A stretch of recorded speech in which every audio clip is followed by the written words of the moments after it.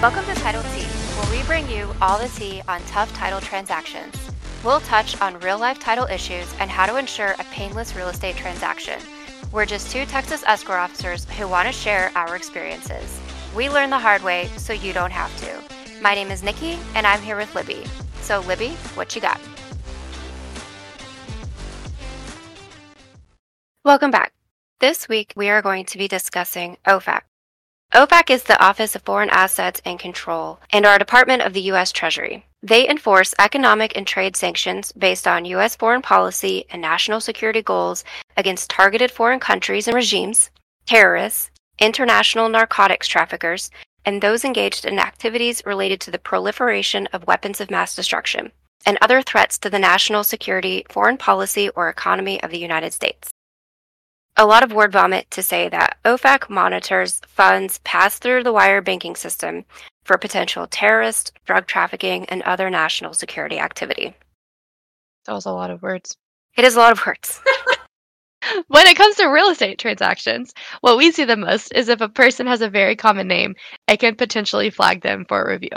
A wire can be flagged if it is coming from a buyer whose name causes a flag, a lender who referenced the buyer name, or when we wire funds out to a client whose name causes a flag.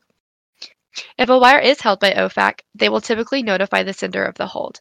I say typically because there is instances where we go looking for a wire that was sent and can't determine why it wasn't received until the bank does an investigation and finds the flag.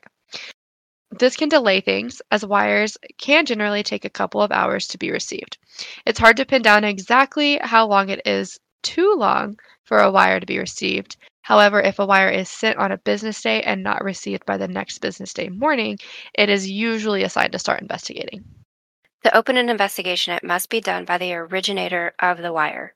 So if a client or lender is sending funds to the title company and we have not received them after one business day, the first thing we do is verify again that the wiring instructions the bank used to send the wire is correct. Sometimes it is a simple typo in the instructions that can be easily fixed and then have the funds resent.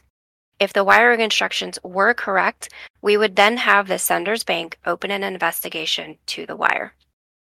The big question that we get a lot is, why can we not, as the title company, investigate on our end why we haven't received the wire? The problem is if the wire is stuck in limbo, only the sender's bank can open that investigation. We do ask if the client can provide a federal reference number, which is not a reference number from the bank. This is provided to the sender's bank once the wire clears the Federal Reserve and OFAC has completed its search. If the client can provide a federal reference number, then there is no OFAC hold, and then we can sometimes do a search on our end to see if we can locate it. But if they don't yet have that federal reference number, then they are going to have their bank open the investigation into where that wire is currently at. However, if it is determined that an OFAC hold exists, whoever sent the wire will need to provide the bank with some identifying information. They will typically require this client's social security number, driver's license number, place of birth, full legal name, and nationality. Once the information is provided to OFAC, the wire is generally released within a day or so. But because we're dealing with the government, there's no guarantee that it is released quickly.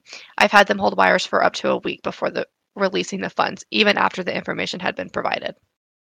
Yeah, and if we have an OFAC hold on a wire that we're sending, then we have to reach out to the client and obtain all of that personal information to be able to provide it to our bank for that OFAC hold to be released. So keep that in mind, that that's additional information that we may need from the client on top of what they've already provided in the transaction.